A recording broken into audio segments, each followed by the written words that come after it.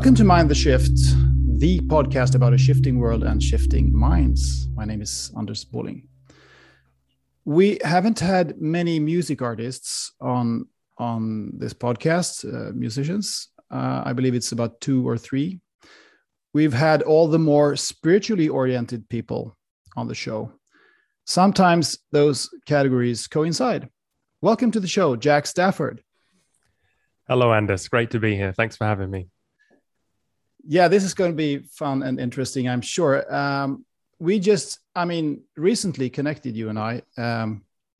You run a podcast of your own, which I find, super interesting, and it seems as if you have something really unique going on there. Thank you. You're developing something very special. Can you please tell us a little bit what it's about and how you do that? Sure. Well, the backstory is that I've been a musician for a long time. And then we had the coronavirus come along. I don't know if you've heard about this. Oh, no. What is that? Some kind of virus or? Yeah, I won't go into the story, but you can look it up. Talk about that later, yeah. Yeah. And so I wasn't able to go out and do the normal promotion. So for my new album, I did a lot of podcasts and I thought, hey, this is fun. This is great. I can just chat for an hour, because normally with a press interview or radio, you get maybe 5 minutes or you just talking to journalists and then they do the write-up. But with a podcast, it's talking about me and my ideas, my favorite subjects, the music, for an hour or so. Yeah. So I'm happy here. So I enjoyed it and I did a few more. And as you know, I'm sure once you do it, you get more into it and you think, I could do this as well, This is not rocket science. I want to talk to interesting people around the world, especially me, because as I look out my window, I'm looking out across the Amalfi Coast. I can see Capri in the distance. It's in the south of Italy where I am. It's beautiful. Wow. Yeah, that sounds wonderful. Yeah, I'm trying to make you jealous here. Yes, you are. But, where you are in Sweden, you've got all the culture. So I miss all these interesting conversations, and these, stimulating. I mean, the guy in the piazza, they're not really, unless you're talking about Juventus or politics. That's in Juventus is from Turin, is it? Yeah, but they're popular all over Italy or Napoli. Okay, yeah.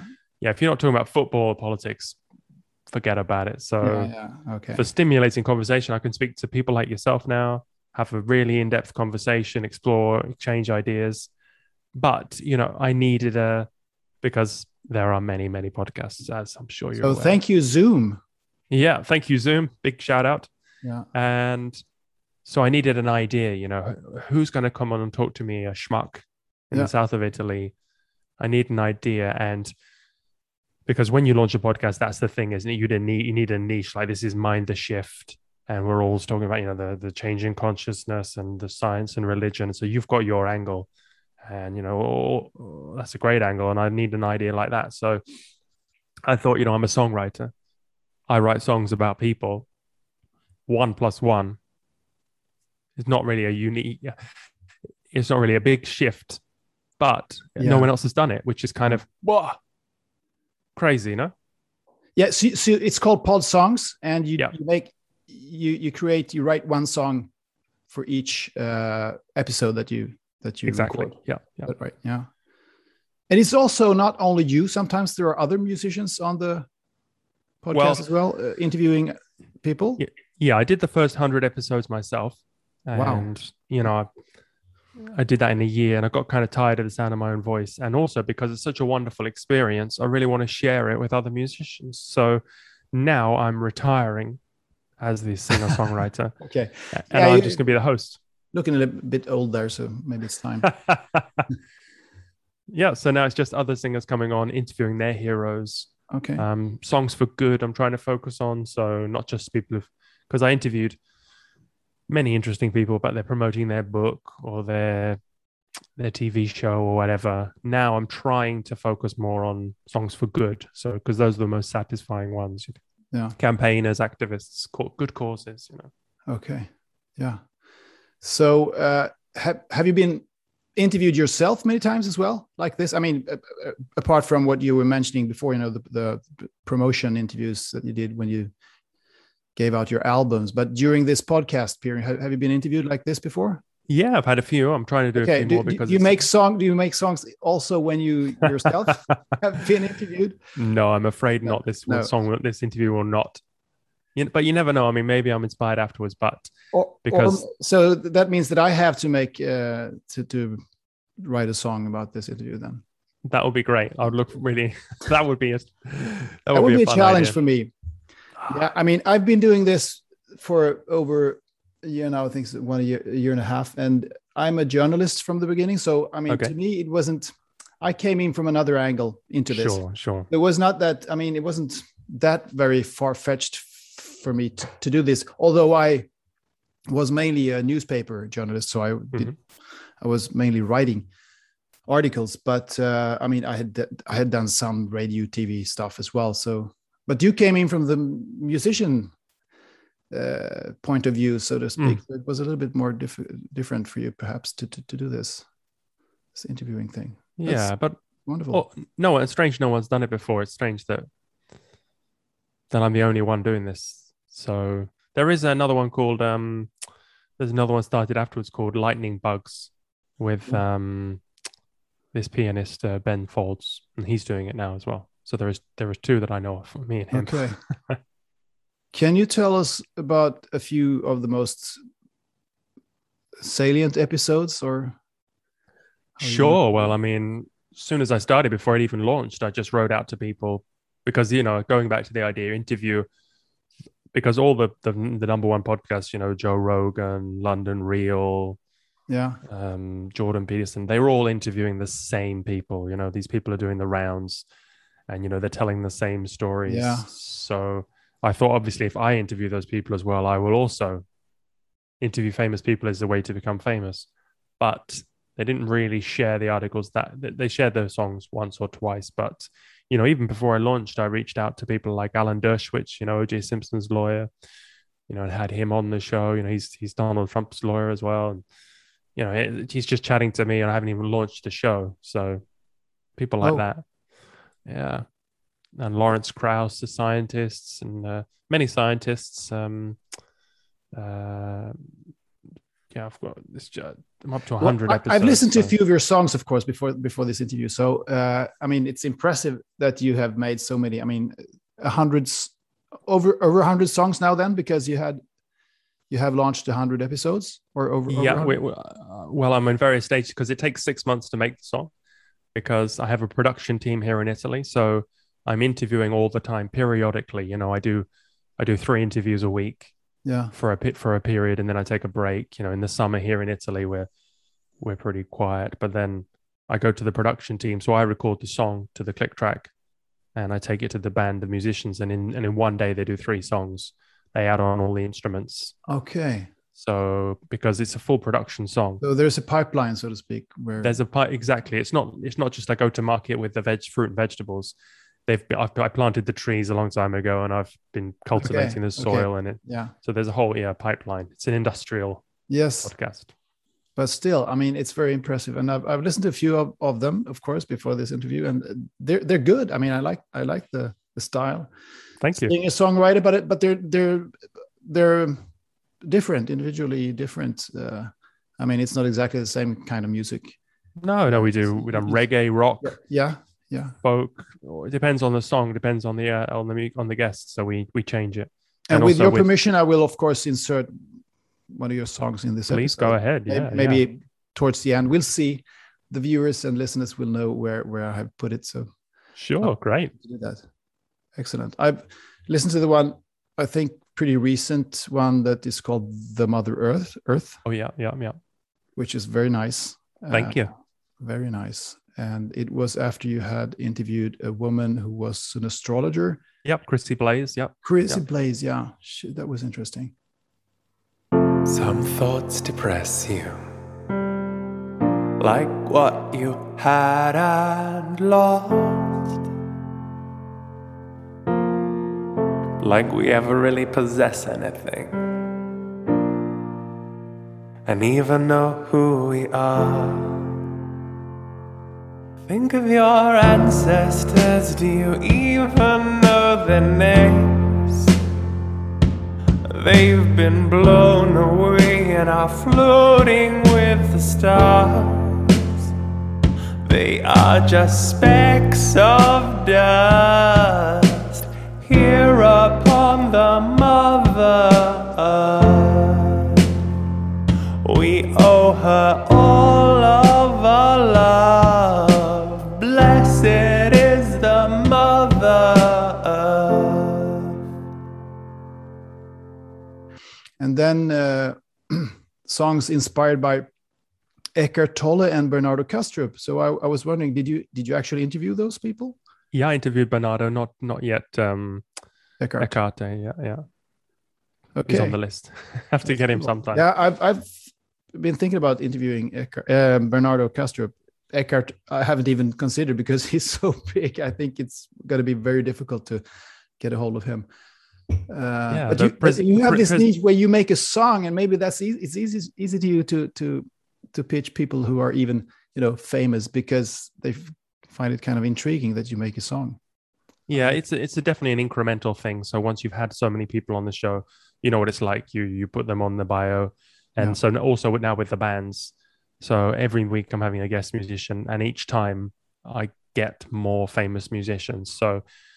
And they will bring in more famous guests because the musicians are sharing the whole process. That how they write the song, they're tweeting about, posting Instagram, posting the song. So all the time I'm having 50 musicians a year all promoting the podcast, and then to 50 guests. Hopefully Podsong should grow using this formula. That's great. So this all started when, you said it started because of the pandemic, which I don't know what it is, but you said that there was a pandemic out there. But as far as I understand, if we go even a little bit further back, it all started when you had a burnout. Yes. Yeah. Well, tell us about that. I mean, what happened? Why did you get it, and where did you get it, and at what stage in your life did you get it? Well, I grew up in England, and I moved to Amsterdam when I was in my 20s, and I worked there. I was a writer, copywriter, and I had started a copywriting business, also a fashion designer, did many things. Amsterdam's a great city.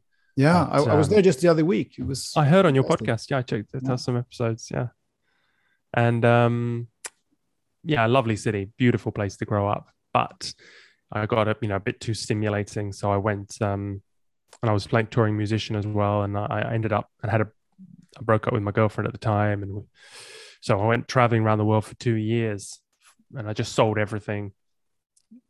Just went traveling and had. You became a nomad, basically. Yeah, I was a super troubadour. So I would sing songs about what the places I've been and the people I met, and I'd go from place to place playing house concerts. So I'd sleep in people's living room and give a concert for their friends in return for a place to sleep. Sometimes it was 40, 50 people. So we'd have a house party, and I'd play these songs and stories, tell stories all around the world. So couch surfing helped me get started that website. That's fantastic. So where did you go? How far did you go? I went to about 40 different countries, or drove all around America, Canada, almost every country in Europe, and I went to New Zealand. I cycled around New Zealand, cycled up around Australia, and I sailed around the other half of Australia from Cairns to Darwin, and then went across to Bali, bought a tandem in Bali with my girlfriend, who I'd been traveling with, met my girlfriend on the road. We traveled around Asia, and then she had to come back to Italy. So where I am now, we're still together, very happy. Okay, so love brought you to Italy. Yeah, she said, come back to Italy. And I said, okay. I had enough. That's so nice. I burnt out, send me onto the road, because I'd had enough of that. And then I got burnt out on the burnout of the road. All right. Because playing shows all the time and traveling, I'm discombobulated. I'm overspent. I love that word. Yeah. Discombobulated. Yeah. Okay. I understand. So I came back to Italy, and I've been here ever since, although I did go quite a few times to India. And I was going to ask about that. Of course, we're going to delve into those things, because as far as I understand, your visit to India was pivotal for you in your because I got very into Ayurveda, the Indian medicine. Yeah, when I was trying to cure my lifestyle health problems, which were brought on by my lifestyle. So that was way back in Amsterdam, even. Would you And say that you had a very materialistic lifestyle before you had? Yeah. Okay. Yeah.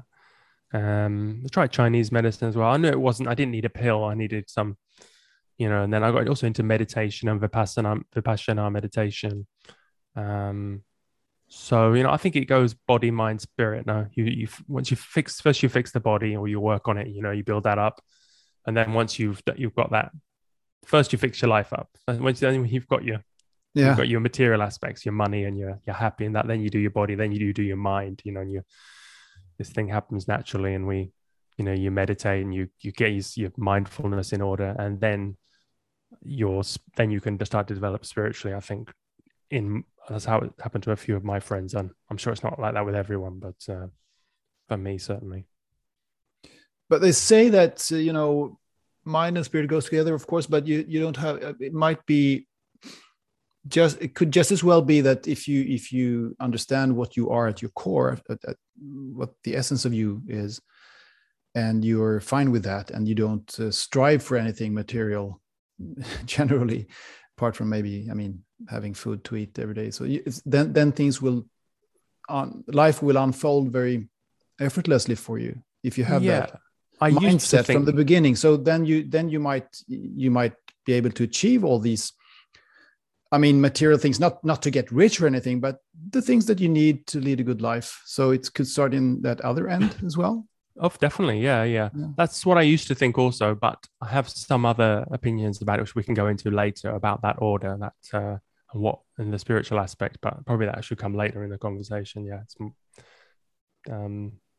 So yeah, I was in India, and I was having this very amazing Ayurvedic treatments, these oils on the body, which are very pranic, heavy. And I could do very long breath holds. I was doing some yoga, and I could breathe in and out for a minute and a half. It was very, very, very powerful medicine, and pranic. And I started waking up at 3:33 and having these synchronicities every night, 3:33, and I was starting seeing Kundalini everywhere. And so I started reading up about it, and Kundalini, staying behind a Kundalini center, read a book about it. And I found this teacher online through YouTube. And so I'm in India, and I discover an American teacher, so it's kind of crazy. You'd expect to at least meet someone like Sadhguru, and someone in robes. But I met I came across this guy in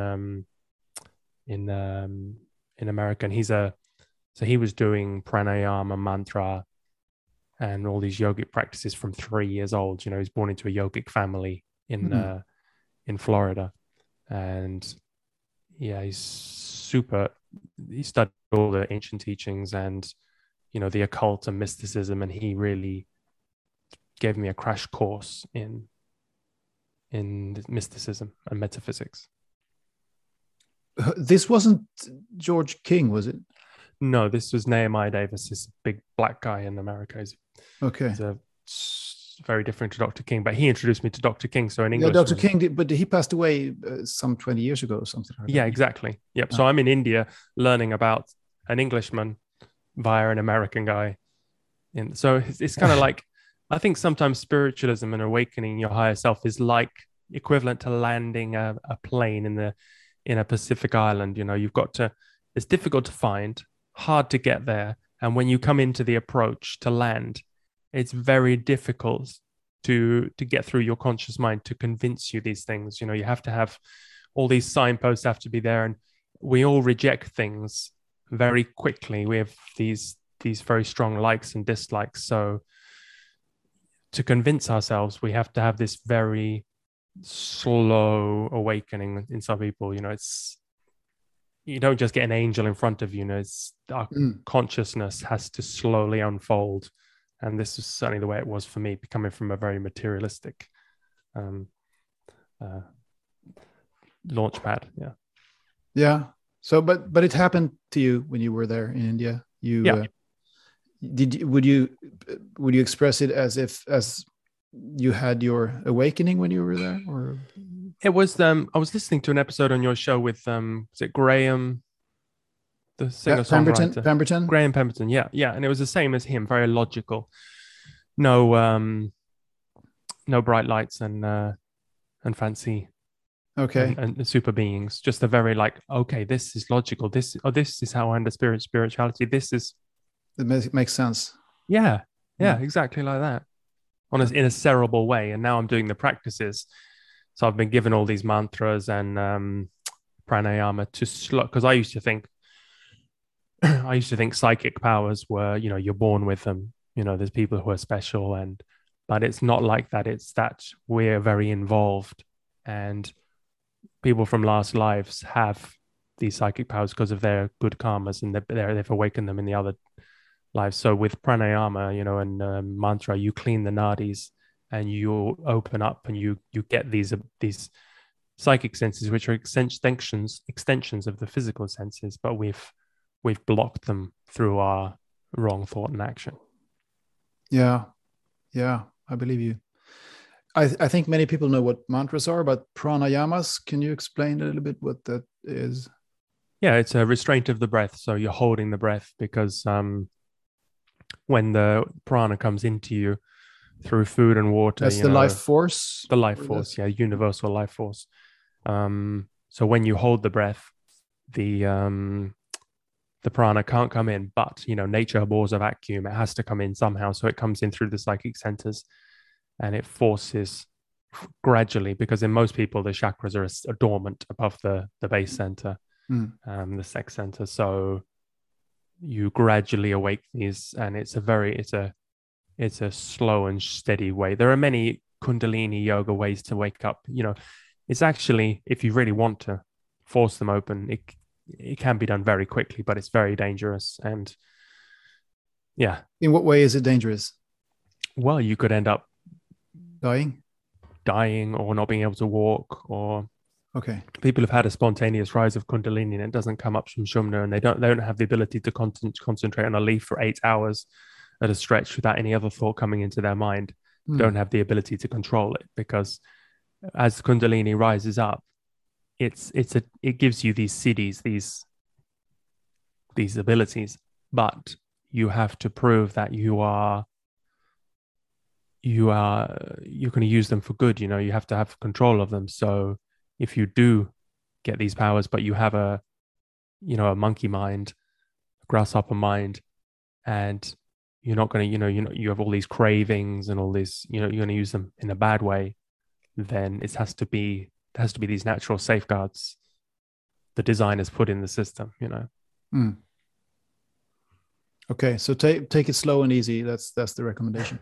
Yeah, and the best way is selfless service to others. That's the natural way to do it. Yeah. You do these practices to help you to be a better service to others and helps with spiritual healing, but selfless service to others is the new yoga. Karma yoga is the new yoga. It's the best way to do it. And if you look through the great spiritual teachers, they've always, through their actions, not just sitting in a cave for your whole life, trying to get some powers so you can leave this life cycle and leave all the other schmucks behind.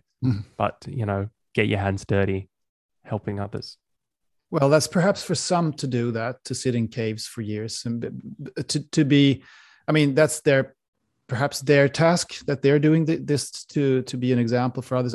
Not to be an example for others to do exactly the same thing, but to show that it's possible to do it and that you can raise your vibration or your consciousness by doing that. But I understand. I totally agree with what you're saying. I don't think there is any point in 8 billion people sitting in caves for 10 years, because then we wouldn't, humankind wouldn't really be, there wouldn't be any point in us being here doing things at all. So, yeah, that goes back to your earlier point about, which you could probably slide into, about, the spiritual aspect and, we're here to be of service. We're here to learn, spirituality is in a practical, we're in a classroom. Yeah. You can't learn metaphysics until you've mastered physics, which is strange for some, many spiritual people just want to be in the bottom of the garden with the fairies or meditating, or they don't think of it being a spiritual way that you can go out and get a science degree, or you can start a business, or they've not really, it's kind of a divorce. There's not this connection. You see what I mean? Yeah, that's very good way of putting it, and it's very interesting. And perhaps that's why it is also, it feels very compelling, and it feels very, very, how should I put it, authentic when people, I mean, scientists are talking about some kind of spiritual awakening and the spiritual aspects of things, like, you know, quantum physicists and all those, David Bowie, Right, yeah. and those people. When you hear those people talking about these things, it feels very much like grounded and based in something else than just, as you say, fairies and. Yeah, because I don't know, I haven't got the numbers, but you know, when the way that, even if they do believe the Big Bang, for example, it's just, when you talk about physics, you always talk about that. You know, if it happened at a 0.0000 slightly slower, this wouldn't have happened. And if it happened 0.0000 slightly faster, we wouldn't be here. So, you know, and this consciousness thing, they haven't really got a handle on, is kind of, they don't know. They haven't really got a handle on that. That's for sure. Yeah. It's fascinating. Okay. Well, but when you were in India, going back to that now, did you live in an ashram in a way, or how did? No, I found this doctor, and he was an amazing doctor. He could, so he studied with a guru, and he was also born into one of the families. So they, you know, you learn to say, you know, recite the sutras, and you get the whole of the medicine book in your head, and you can tell, you take everything's with the pulse. So you put 3 fingers on there, and you can tell what you had for breakfast 3 weeks ago, and you know, the heartbeat of a baby. And I mean, it's incredible. So he could tell everything, and then he does these special treatments, which he makes all the medicine himself. And I mean, it's very incredible things they can do. I mean, the whole episode just about Ayurveda, but I was lucky to find a good one, because a lot of it is just, you know, it's a lot of spas where the money is, and health retreats. But he was, the good ones are still, you know, they have cures for cancer using heavy metals, and, you know, mercury and arsenic and things like that, which have, you know, had amazing results, and they've been using it for centuries. So just to pick one thing. So does it actually cure cancer? Yeah, it does. Yeah. So what does Western science know about that? Well, I saw a documentary with one of the doctors, and he said he was just going on about the lack of curiosity in the medicine in the medical industry, and how you know, he'd cured one doctor's child, but the doctor never even came to see him to inquire why, you know, how it's. So yeah, that's bad. Was it also in India that you discovered the Aetherius Society? Yeah, so this was via Nehemiah Davis. I learned about Dr. George King, who was so he was a Western master of yoga. Yeah, and he founded this Aetherius Society in the 50s. Yeah, this Aetherius Society. So he started in he was a conscientious objector in the war. He didn't fight. He put out the fires in England when the Blitz, you know, when the V2s came over and things like that. And then after the war, he did advanced yoga practices. So what we were talking about with the pranayama and the mantra for on average 10 hours a day for 10 years. Wow. Or 8 hours a day for 10 years. Like a Zen Buddhist almost. Yeah. So this is in England after the war. I mean, how many yoga centers do you think there were then? I mean, how many? So he was psychic then, and so he did all these powers, and he was able to raise Kundalini all through the chakras up to the crown chakra. And when you do this once, it's enlightenment. When you do it, I might be messing up this exactly, but precisely. But the next is a cosmic consciousness. When you've these very high experiences, but when you can do it repeatedly many, many times, you achieve ascension, which is what Jesus did, you know, that, because actually Jesus was also a yoga student. And in those lost years, he studied in Tibet. So he was a master of yoga as well. Well, there are different opinions about where he actually was during those lost years. But I mean, I interviewed Lars Muhl, Danish mystic, who said that he was with the Essenes. Or in Egypt as well, I've heard. And in Egypt. Yeah. So, I mean, who knows? But anyway, I'm not going to. Well, he definitely learned some stuff. I mean, he was. Of course, yes. Yes, I'm convinced that also. But anyway. So because when you look through the yoga, I mean, Jesus was not the first person to walk on the water. He's not the first person to raise the dead. Not if you look in the yoga in the Eastern, these are normal. These are things that many, I don't know if you've read Autobiography of a Yogi, these kind of books, but there's many. These are siddhis that you get, and you can learn it if you can levitate if you do 15 years, maybe mantra pranayama in a cave. You can make yourself very light, and there's these videos of monks doing it on YouTube. So it is a thing, so but these are kind of tricks these are not the real. You're supposed to deny once you get something, you're supposed to deny it, and then you get that and you go up and you do the next one, and then you deny it and you don't use it. Once you've mastered something, you don't use it. Then you move on to the next level. Okay. So you don't want to just pursue these tricks. We're here to be of service to humanity. It's not that you're supposed to learn how to walk on the grass. Total humbleness towards all this knowledge. Yeah, but there is an actual science to it that you take the energy that you would have used because you use this energy going out. You take that, you keep that in, and then it raises the Kundalini still higher and opens the higher petals of a higher chakra. Okay. So please go ahead. Yeah, well, the Aetherius Society then, and George King and what he founded here and what he taught is centered around yoga, as you say, as you explain here, and it's also centered around extraterrestrial life and extraterrestrial beings being here, and us having the ability to reach out to them. So yeah, what is that all about? And so this could get a little crazy, and that's what I'm talking about with this Pacific Island. That I was introduced to it gradually through these lectures. So where to start? So Dr. King, so he achieved, he became a yoga master. So once you get higher and higher up, just because he was physically in India, a yoga teacher such as Shivananda who could, go out of his body and project himself to London and teach Dr. King greater techniques and greater. So he had learnt, he learnt incredible things, and he was an ascended master, so he was on the level with the greatest.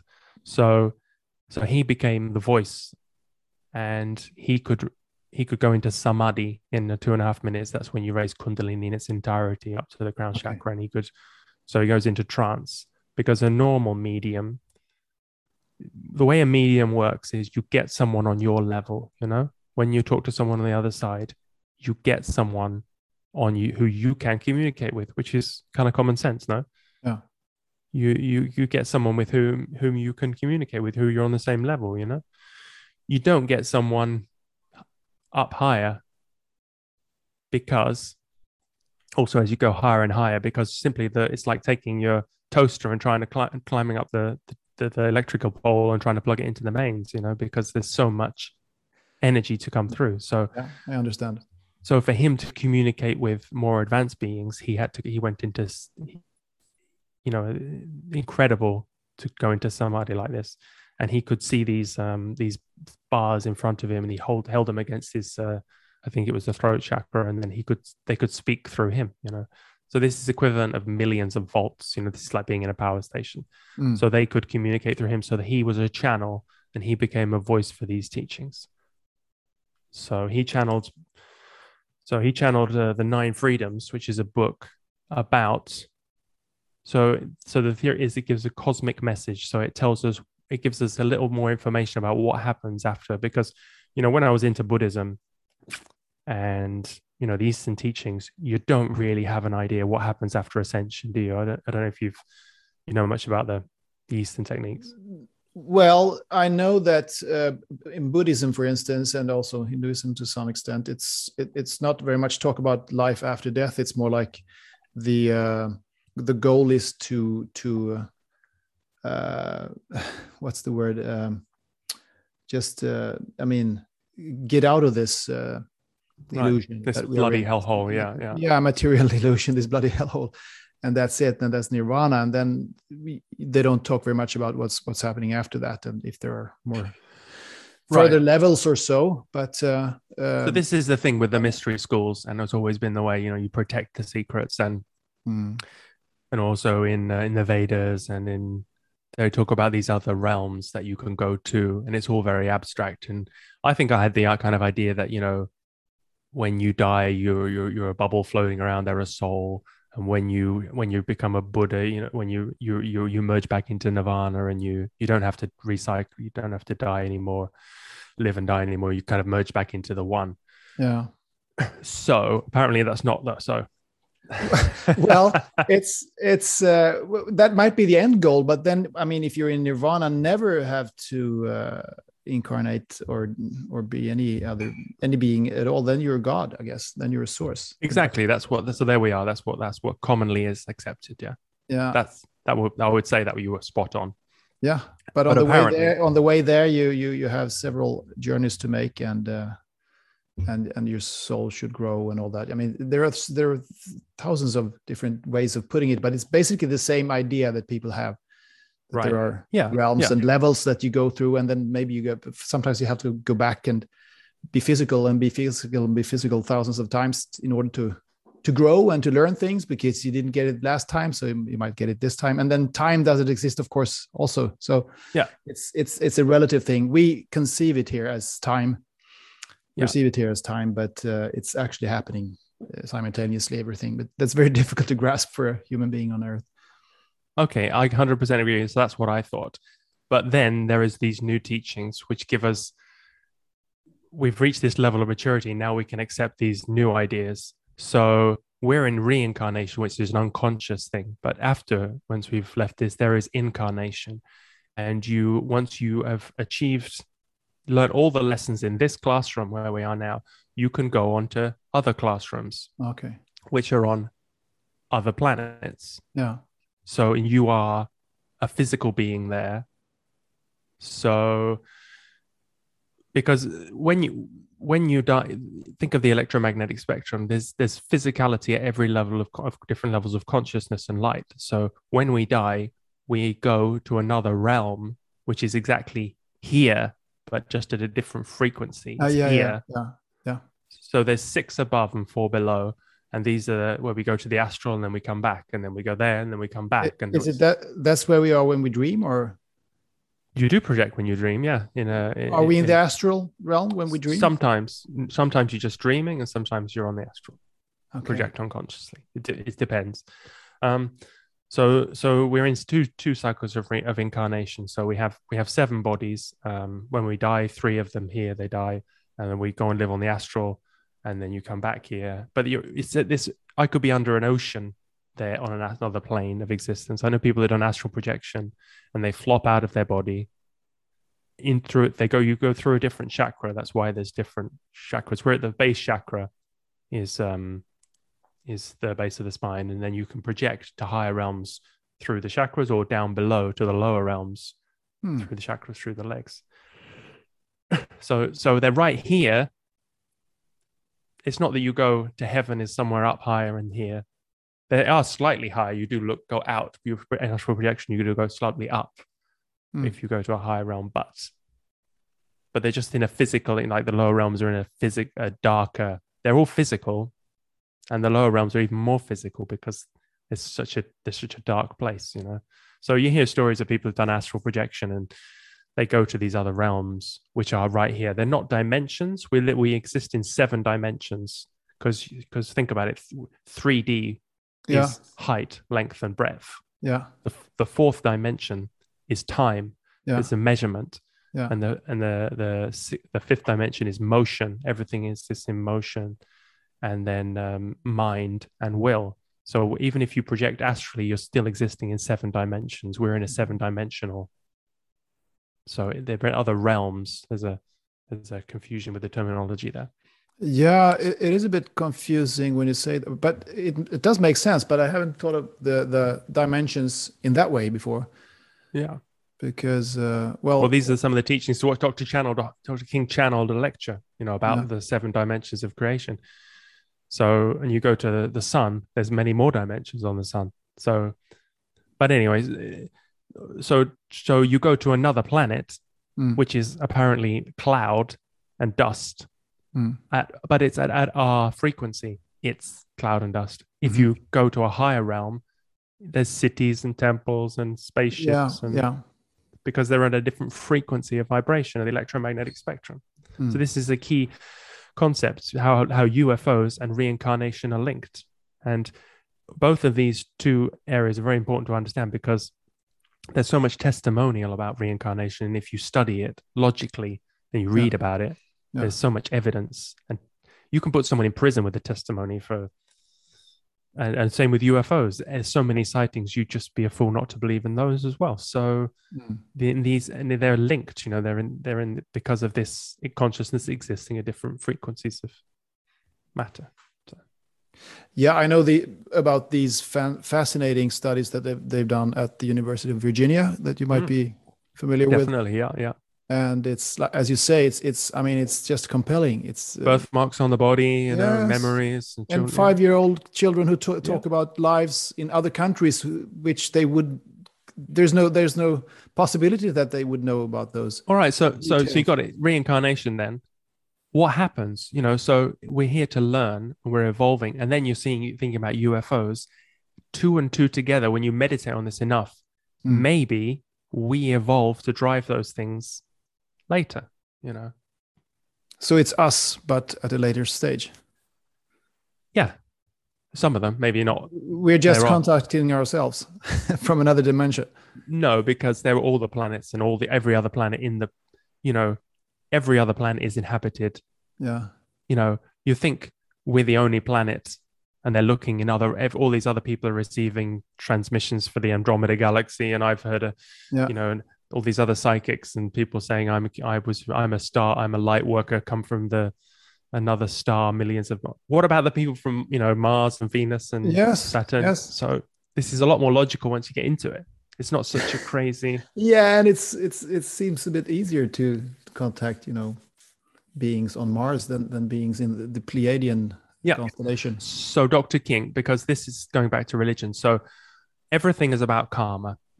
Karma is really key here. There are lords of karma, and everything. Why can't they just land among us and help us? It's all to do with karma, because our karma is so bad. And it's to do someone's karma is like you going into your children's school and doing all their homework for them, sitting there and doing all their homework all the time. It's not going to have no benefit to them. So then there's these strict laws for karma, and this is how reincarnation works. This why children are born, with deformities perhaps, and how we're born into these things and getting our lessons. So karma is key, and the karma of humanity is so bad is because we used to live on a planet called Maldek, which is now the asteroid belt. Yes, I read about that on the website from the Theory Society's website. Yeah. So there's this law, Bode's law. Every planet is double the distance from the sun, and if you check this out, then there's this big dotted strip. And so we blew up Maldek, and then we were reincarnated. Mother Earth accepted us. We came here, and we many lives, and then we had a civilization called Lemurius. We probed the atom again. Big problem. Earth had to shift on our axis, destroyed everything, starting again, coming out the swamp. Atlantis again. Bang. Turns on the axis. This is why the coal is under there. So is it third time lucky now then? This is the last time, yes. There is there's a karmic law. There's so many times that this can happen, and we have the Earth had a primary initiation. She received all this energy, and now we've coming to the end of this cycle. So doomsday scenario. Yeah. But this is very deep. This is more profound than I go normally. We haven't even started yet. We haven't really even started. I mean, I've read about these things also, but I haven't studied them so profoundly and deeply. But I've been into spiritual things since I was a child. My mother was very spiritual, and she became a priest in the Swedish the Church of Sweden, which was a bit, I don't know. Anyway, but she was also into astrology and things like that. So I learned a lot from her. Where was I going with this? This is so going back to the Lemuria and Atlantis and third time. So Dr. King had to come because Jesus was the master for the Piscean age. Going back to astrology, he was the master of love, Pisces. Mm-hmm. So Dr. King, because of the karma, so they can't just interfere. But karma, if they're born through the womb of a woman, they can do things karmically. If so Jesus, came through the womb of a woman. He was from Venus. The Bible is a UFO book, the Star of Bethlehem, and it's the same with Buddha. There was 3 stars in the sky, and there's all these, speaking to people on clouds as well, the Krishna and flying through. So this is all, ancient alien stuff, the CD series. Yeah.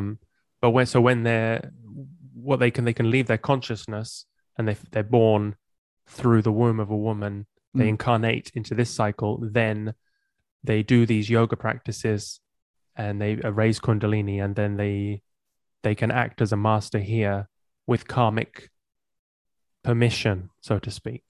So this is the way they've done it. They founded these great religions. So they all have a mission. So the mission of Jesus was the teachings and the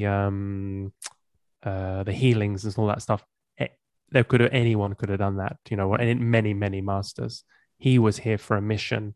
He had to die karmically at a specific time and for achieve a karmic manipulation. So if you look at before and after Jesus and which part of the world he affected, the Western part and the teachings and how the huge effect he had on society. I mean, but we wouldn't have monogamy without Jesus Christianity, We'd have all these horny Viking men running around, so one wife, one woman, one wife, that's from Christianity. He replaced the Roman Empire with, in the same place with the Catholic Church. Okay, that went bad. But the principle was, the idea was there. So this huge karmic manipulation. So he did that, and he engineered his own death at that specific point in time to achieve a huge karmic manipulation. And so Dr. King had the same thing. He was here. He was to do these teachings and to receive the 9 freedoms, which is a book as well, which tells us what happens after after cosmic consciousness and ascension. We go on to live on life on other planets, then Saturn, then we live on the sun. So this is a very evolved treatise. But his main mission, he was like a Jedi. He was like a commando. So he astrally projected to the lower realms, and he was involved in the Armageddon that was foretold. He was one of the 3 lights. There were 3 adepts who took on the forces of darkness in a projected form and transmuted the evil forces that we had accumulated. Because when you die, your consciousness doesn't get split up until after the astral cycle.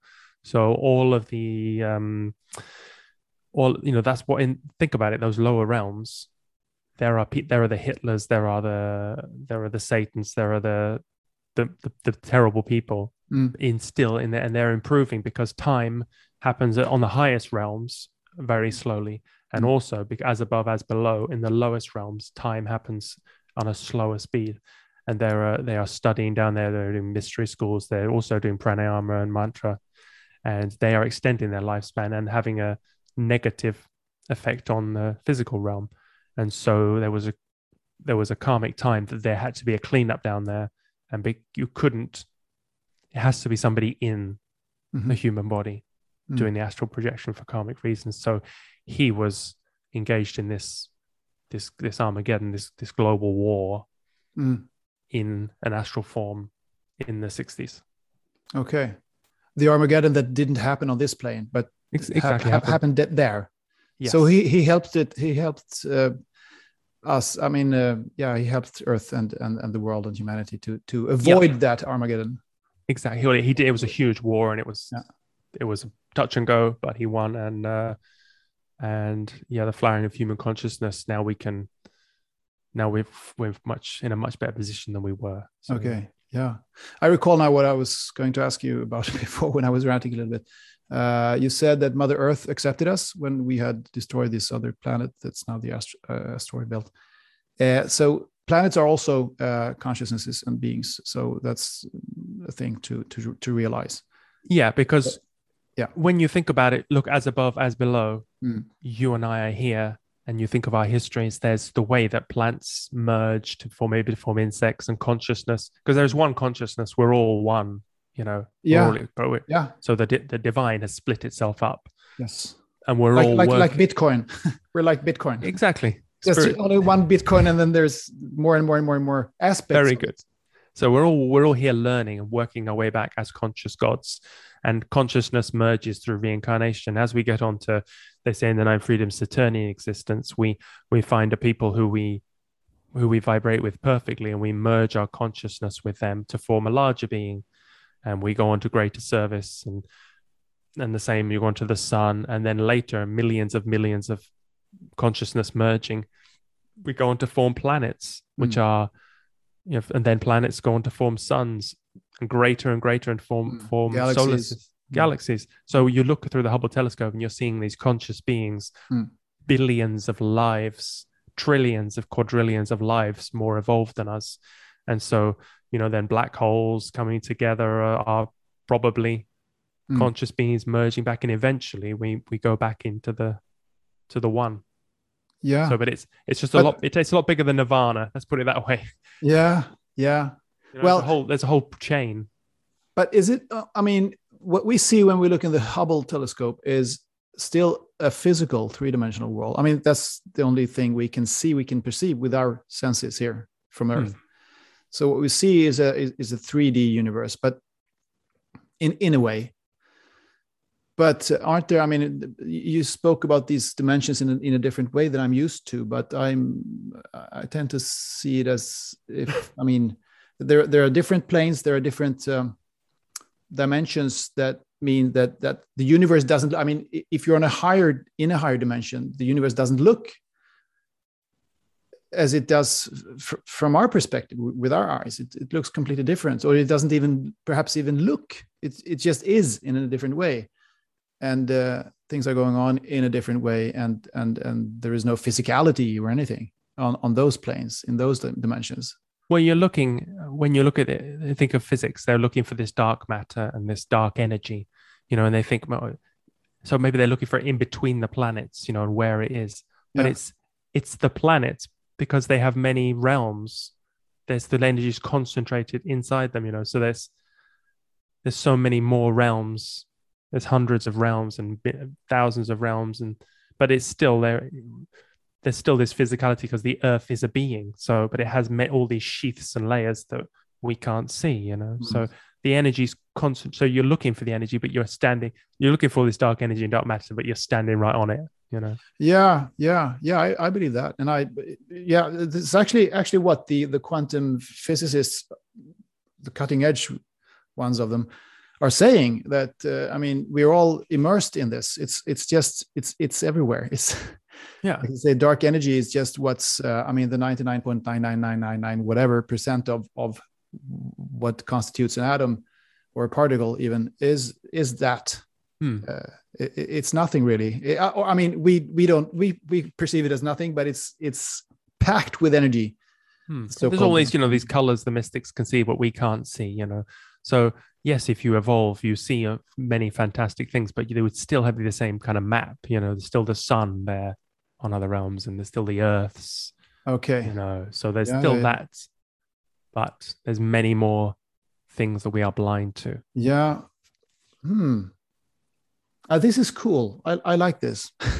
Okay, well, it's See that something way. different. It's at the very minimum, it's new. So, and that's the whole point. I mean, there's the Theory Society is tiny, you know, because Dr. King, he, you know, with all his knowledge and his, you know, if he wanted to start a cult, or he wanted to have a big church, he could have, you know, done it, but he was kept it very small, and you're not even allowed to hear the missions that Ivan, you know, until you're a member for 2 years, and you've taken an oath of secrecy, and so it's a very it's not publicized in the way that other organizations are, you know.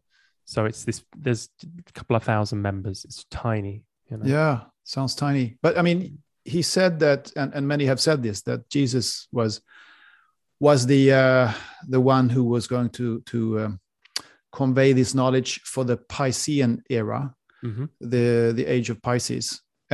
Did Dr. King see himself as the one to convey the knowledge of the age of Aquarius? Well, one of the masters he channeled was the Master Jesus. So we have an update to the Sermon on the Mount, the 12 blessings. So it's the greatest tantric act you can do. It's a magic act. So you do these 12 blessings, and you progressively send out energy to higher and higher beings. And by karmic law, they send back that energy, but enhanced. So it's like when you're doing Reiki, you know, you put your hands on someone, and, you know, spiritual healing, they can, as you develop, you can send out a beam of energy through your palm chakra. If you hold it against the mirror, you can feel it. And so, like Case Parks, and I interviewed a guy called Case Parks in the United States. You should listen to him. He's very cool. He has these frequencies in his hands, and he heals people by doing this. And he's just a cool dude from Colorado. Anyway, sorry. Oh, I have to chat to him. Yeah. So you do this, and then you bless progressively higher beings. So you send out energy to the healers, you send out energy to the peace workers, and then to the earth, and then to the sun. So and you get this energy back, and then you send it out to mankind, and then you send out a blessing to a higher being, the galaxy, and then you get it back, and you send it to. So it's a metaphysical act, and it's the greatest. So the Master Jesus, he channeled these. So it's the Sermon on the Mount, but it's for the cosmic age. It's much more advanced. He also gave a New Lord's Prayer, many other teachings. So, you know, and this was in the 50s. Dr. King said he was channeling Jesus. Even now, you think you think people call you a crackpot, but back then he was a very brave man. So yes, but you know, but if you're a Christian, you believe that Jesus ascended and he's still here forever. It's, you know, maybe not so hard to believe, you know, but much of the Christian faith doesn't make sense really, because it was corrupted in the 4th century, of course, by the churchmen. So they took out reincarnation and many things like that. But do you think we are now at on the cusp of the age of Aquarius, the famous age of Aquarius? Sure. I mean, it's what we make it, you know. It's the age of service to others. It's because Dr. King, you know, I spoke to Chrissy Blaze, who's an astrologer, and she wrote a book about it. He is the epitome of the Aquarian in his science, because Jesus said, science without God, science without religion is the soulless wanderer of the night. This is in his new teachings received through Dr. King. So there's this merging of science and religion. And so Dr. King had all these missions. He made radionic equipment. So when you, like the person you were talking about, sending out the healing energy, he put it into these batteries made of crystals and other precious metals, and can release it when there's a world crisis. He also collects the energy, sends it into the psychic centers of the Mother Earth. All these other missions that the society is still performing in a very clandestine way, in a very, you know, quiet behind the scenes way, carrying on the missions, even though we don't have nobody has access to these masters on the other worlds now, because nobody's, as once the voice is gone, we just carry on the missions. So it's really science and religion. Science and religion, science and spirituality. Graham Pemberton, I think, said that religion and spirituality is the same thing to him. I tend to see a difference there, but it doesn't really matter. what word you Yeah, use. yeah. So the other question that I forgot before was that I mean, this speaking about third time lucky, that we humankind created this civilization called Lemuria, maybe millions of years ago or hundreds of thousands of years ago. No, I have the nobody really knows, timeline actually on my desktop. Yeah, yeah. it's a long time ago. It's not just like Atlantis was. Well, I hear also that Atlantis and Lemuria were fighting against each other, but that doesn't make sense then. If Lemuria was here, millions of years ago, yeah, no, there's and Atlantis came later. Yeah, I've got the dates here. They're in the Kalpas. Does it fit with the theories that Atlantis possibly was destroyed during this big cataclysm during Younger Dryas, which was 12,000 years ago, something like that? No, it's hundreds of thousands of years ago. Okay. Yeah. No, because the Earth had to. So that was something else then. If there was because the other planet was destroyed for nuclear, but it couldn't happen karmically on this Earth. So the Earth had to, within I think it's 36 minutes, the Earth can turn on our axis. So the whole thing. So that you're talking about seas 4 miles high, just wiping everything as it turns in a. It's just like a dog shrugging fleas off her back, Yeah. Then we can say goodbye to everything. Yes. Yeah. So then we had to do the whole. I mean, climate change is like a sneeze then, compared to that. Yeah, it's also because the Earth has all these primary energies, so she has raise her vibration, so she does have to change because it was Adamic man that was on this planet before us, and their base chakra was the heart chakra. So all the realms below are mutations. So this is an anomaly. So it's just a temporary thing. This is why. So did that happen by way of extraterrestrial beings visiting Earth? I mean, this is what you hear. It's some places. I mean, the manipulation. Everyone's in service, working their way back. So everyone's in service to those below them. So it's not that God made the Earth and that of course God made the Earth. It's not that God is everything, and God is everything and everyone and everything and infinitely more.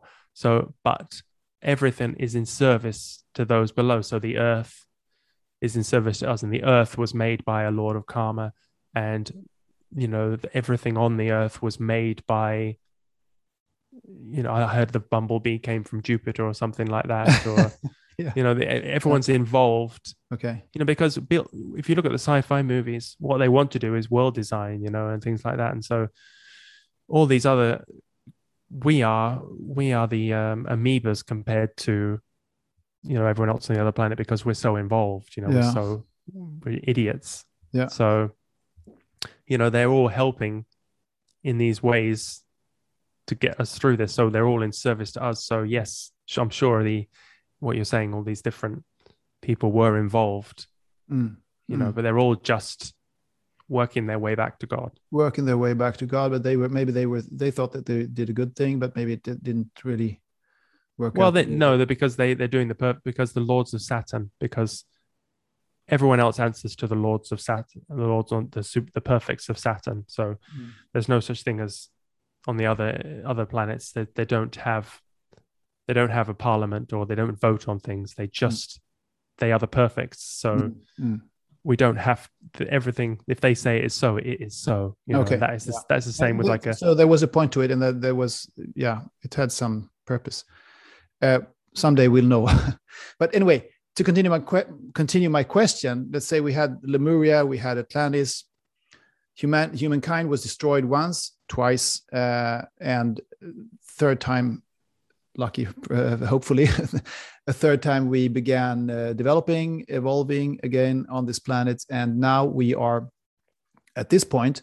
And one of the tenets of this podcast is that we are in a shifting time, because the world, or humankind, really is integrating for the first time. And when I say for the first time, I mean for the first time in recorded history as we know it now, because there has been, I'm pretty convinced that there have been civilizations on Earth before that are not told about in the mainstream curriculum and schools and things like that, which is really a scandal in a way. But there are some explanations for that, I think. But still, I'm not sure whether those civilizations encompassed the entire planet or not, because in that case, this is the first time ever that humankind is fully integrated all over the globe, because we are now, as you know, we are able to contact any other human being on the other side of the planet in real time. That's a good point. Yeah. More or less.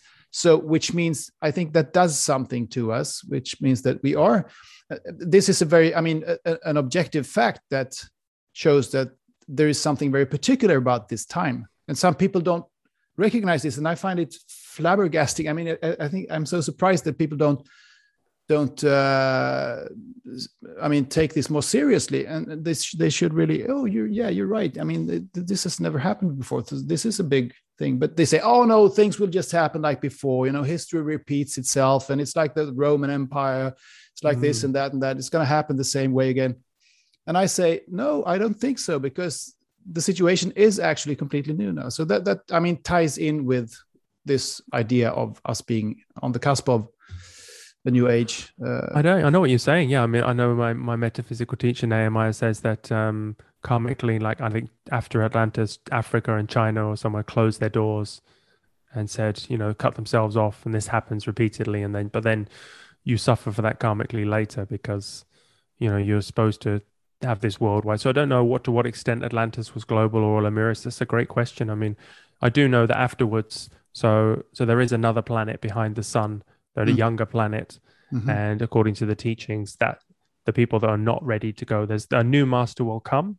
The next master will come, and he will come in. He will not come through the womb of a woman. He will come in full aspects. So his power will be greater than any armies, all the combined armies of the world. This is in the Lord's Declaration, Dr. King. So sometime within the next, 1,000 years or something, I don't know the timing. It depends also always on karma. Then those who do not answer will be reborn on a younger planet to go through further experience and to keep growing and developing. And the rest, those who have ascended, they will stay on this planet, which will ascend. So we will ascend with the planet then. I say we, but I'm not sure if I'm going to be there, but assuming that me and you will be there. Exactly. I'm not sure if you have to actually raise the Kundalini, or if I'm not sure of the mechanics of it, but those who are ready can stay behind, will be able to stay behind, just because doing all these pranayama exercises because the ionosphere was put in place because this also shields a lot of, this is why people don't have the same psychic abilities they used to in Atlantis or Lemuris, the ionosphere. So this is coming down, and gradually the people will not be able to survive unless we're of the right vibration. Yeah. Okay, so I don't know if that's going to happen, like because you can't reproduce, or I don't know if that's going to happen. It could be very gentle. I don't know. I don't know any of the mechanics of this. No, the mechanics is an interesting term in this context, because I've also been thinking. I mean, I've heard varieties of this theme that something is going to happen, that the Earth is going to raise its vibration, but then you start thinking about how is it going to come about? I mean, what's going to happen physically and practically? We'll see. But anyway, this question is going to sound, I mean, in any other context, it would sound very esoteric, but in this conversation, it's going to sound this is out there. I hope people are. Yeah, this is down to earth. I'm gonna ask about these revelations that the Pentagon has come up with, about UFO sightings. It was this report in June, the Pentagon report. Yeah. What do you think about that? Is that just smoke and mirrors, or are they actually talking about what's actually happening? I mean, real. They're karmically. I mean, Dr. King, the Aetherius Society is the world's oldest international UFO organization. He was campaigning for UFOs, in the 50s, and outside Parliament with a. So yes, but I mean, some people say that these films that they're releasing now, that they're just showing stuff that isn't actually real UFOs and extraterrestrial beings. I mean, it's all it's all true, of course, but you've just got to realize the spiritual aspect. So they have all this incredible technology, and then karmically they're just allowed to show us a few things. But no, I mean, but you got to realize that driving every one of those is somebody equivalent to Jesus. It takes 20,000 years to study to learn to drive one of those things. Yeah, it's and that's just those are the scout craft. I mean, there's giant ships, that just on another frequency of vibration, right? Out there, hovering around Earth all the time. Yeah. So that there's it's Star Wars stuff, Yeah, and all that was a documentary, wasn't it? Yeah, probably they're all just to raise, gradually. If you look 100 years ago, we were on horseback or whatever. I mean, yeah. If you look at the speed of acceleration, and to think that, like you're saying, I mean, that just came about because we're smart and it's never happened before anywhere in the galaxy, and we're the smartest Goonians. We're doing so amazing.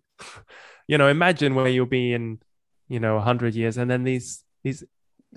Once you get into the teachings of the Aetherius Society, I've just given you there's a lot more. I just I can imagine. It's incredible. So I advise people to check out the website and books like The Nine Freedoms, and because if you're a little bit open to it, it's Buddhism and Christianity and UFOs and technology and science all wrapped up into one big bundle of joy.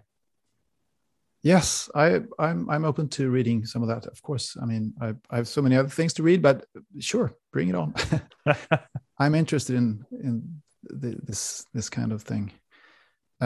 So, talking about current times in general, not just being on the cusp of the age of Aquarius, there's a lot of turbulence out there. I think that there is in the spiritual community a bit of some confusion about as to how bad things actually are out there in the world. Because I'm a journalist, and I've always been interested in checking trends and facts and figures and charts and things like that. And in my view, the world is actually, I mean, pretty good place.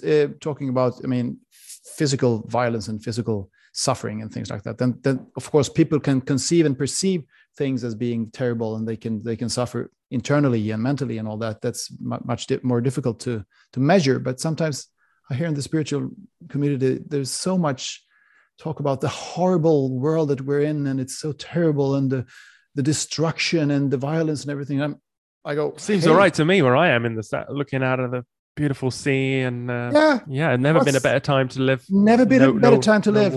We have everything we need. We have water, food, and I mean, of course, people in Africa are still starving, but much fewer now than just 30, 40, 50 years ago. Oh, yeah. It is better, actually. So, well, this is also the work of Dr. King, because he fought the Armageddon. The 60s came on, the bloom. Thank you, Dr. King. I mean, there was a huge.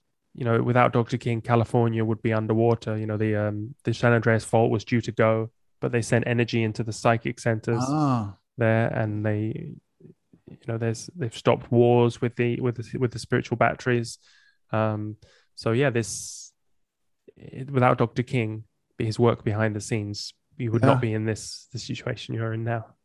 And there is also a lot of talk in some circuits about the enormous activity, UFO activity and ET activity just after the World War, when we actually blew, the bombs, the bomb, the 3 nuclear bombs that we actually detonated, and they were really worried. So there was a lot of activity, I hear, which also led to some changes, which is probably. I mean, connected. There was a UFO over Chernobyl. The Russians reported it, and they're sending down energy. It would have been Chernobyl would have been a lot worse without. Okay. Chernobyl already was terrible. I mean, we already had, results from it all over Europe. But without that interference, without that craft, it would have been a huge disaster. So yeah, we're on, every day there's these huge. Also in the Aetherius Society, it's it's like Men in Black meets Star Wars meets The X-Files meets, it's incredible. So It's wonderful. Yeah. I love it. Okay. This has been very interesting and very esoteric and hands down. And I mean, yeah. Do I get a little prize? Do I get a little trophy for this? I don't know what I'm saying, but it's been very, very interesting. And maybe we can talk again sometime. But I'd be Jack, delighted to, yeah. What are your goals now for Pod Songs, and for you personally? What's going to happen with that? Well, I want to get Pod Songs to be, a very well-known podcast. I'm doing Pod Songs. I used to have many. For my 100th episode, I'm having all the songs that I've written about the Aetherius Society. So I had many Aetherius Society guests on, and we talked about, as you saw, the Mother Earth, the Violet Flame, the Nine Freedoms. So my first episode, but I already want Pod Songs to be very more mainstream, and it puts a lot of people off the spiritual aspect. So I've started another podcast, the Mystic Cast. Mm-hmm.